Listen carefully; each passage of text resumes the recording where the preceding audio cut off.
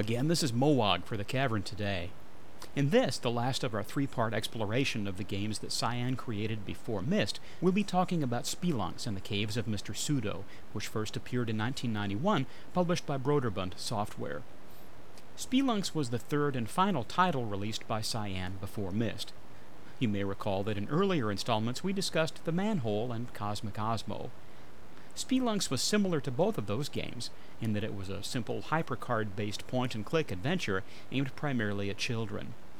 It was similar also, in that it appeared originally in black and white, but interestingly, it contained elements of spot color that looked a bit peculiar against the 1-bit scenery, but this was again because of the color limitations in hypercard.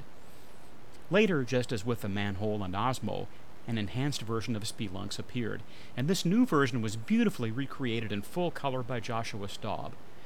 Seriously, the colors in the later version of Spelunx are just gorgeous, even if there are only 256 of them. One of the main criticisms of Spelunx when it first appeared was that the game seemed very short, with only a few activities.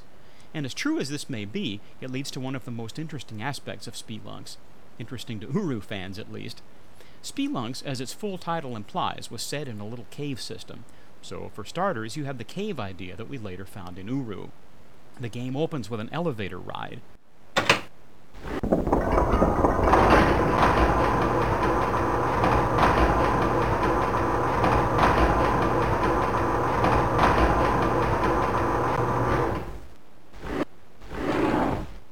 And once the elevator reached the tunnels below, you could follow those tunnels to any of 3 rooms, each room containing a different group of activities.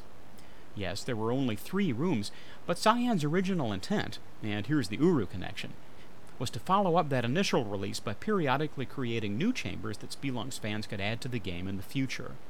Not only could you rearrange the initial 3 rooms in Spelunx via the use of a machine called the Spelunx Builder, the caves were designed to be expandable.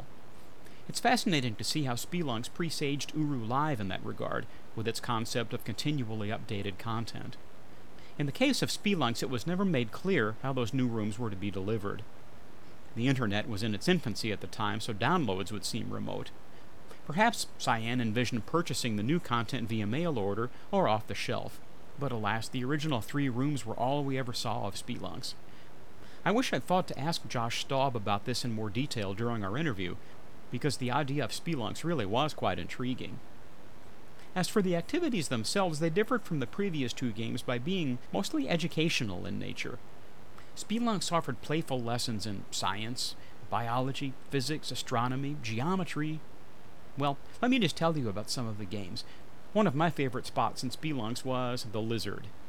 One of the rooms contained a terrarium, and that terrarium was home to a small lizard that you could feed from a pile of food pellets alongside the tank.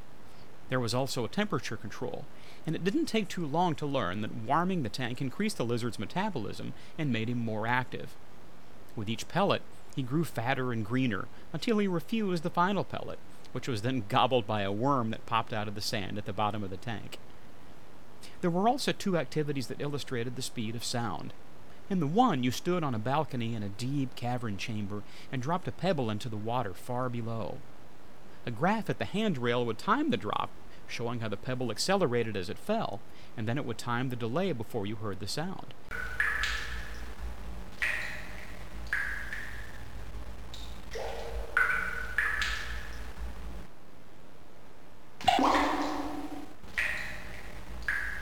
In the other puzzle, you could enter a distance in miles or kilometers, and then look into a view scope to see a lightning flash at the specified distance, with a timer then counting the seconds until the sound of thunder arrived.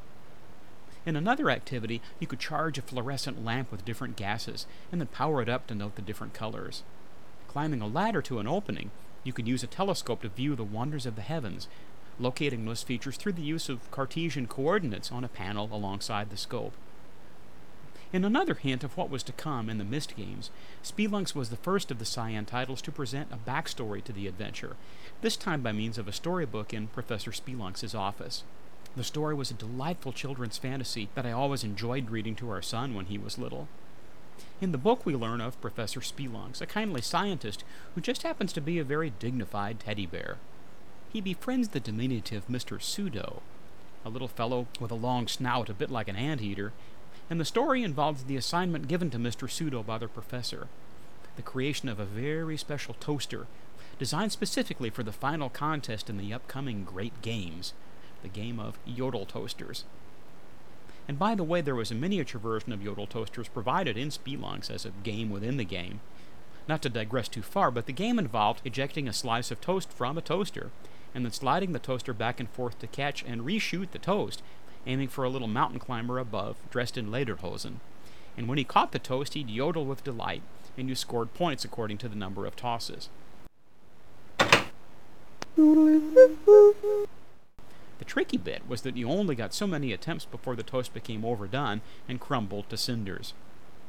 As mentioned, there were several other activities, and while most of them dealt with science, there were some that were just plain fun, such as the picture over Mr. Pseudo's desk. Clicking that picture zoomed you in on an interactive scene where you could place a miniature Mr. Pseudo anywhere in the picture, explore his house, etc., even sit him at his piano and hear him play.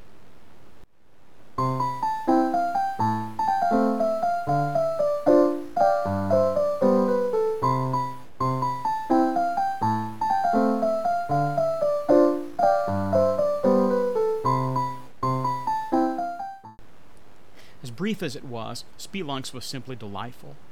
Cyan chose to commemorate the game in a small way via the spiral notebooks we found in the cavern and Ages of Uru. You may recall that each of those notebooks bore the brand name Pseudo. As I've mentioned before, each of these games, the Manhole, Cosmic Osmo, and Spelunx, was great fun on its own.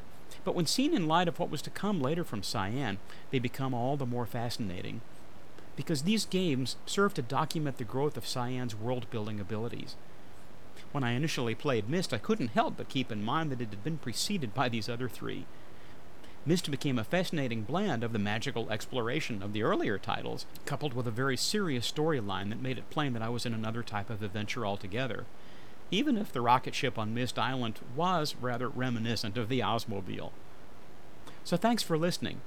If you'd like to hear the story behind Spelunx, as related in the storybook and the game, I've also recorded a reading of that book, which you can access via our website at www.thecaverntoday.com. Look in the Podcast 13 section. I hope you've enjoyed these retrospectives as much as I've enjoyed putting them together. For The Cavern Today, this is Mowog, signing off.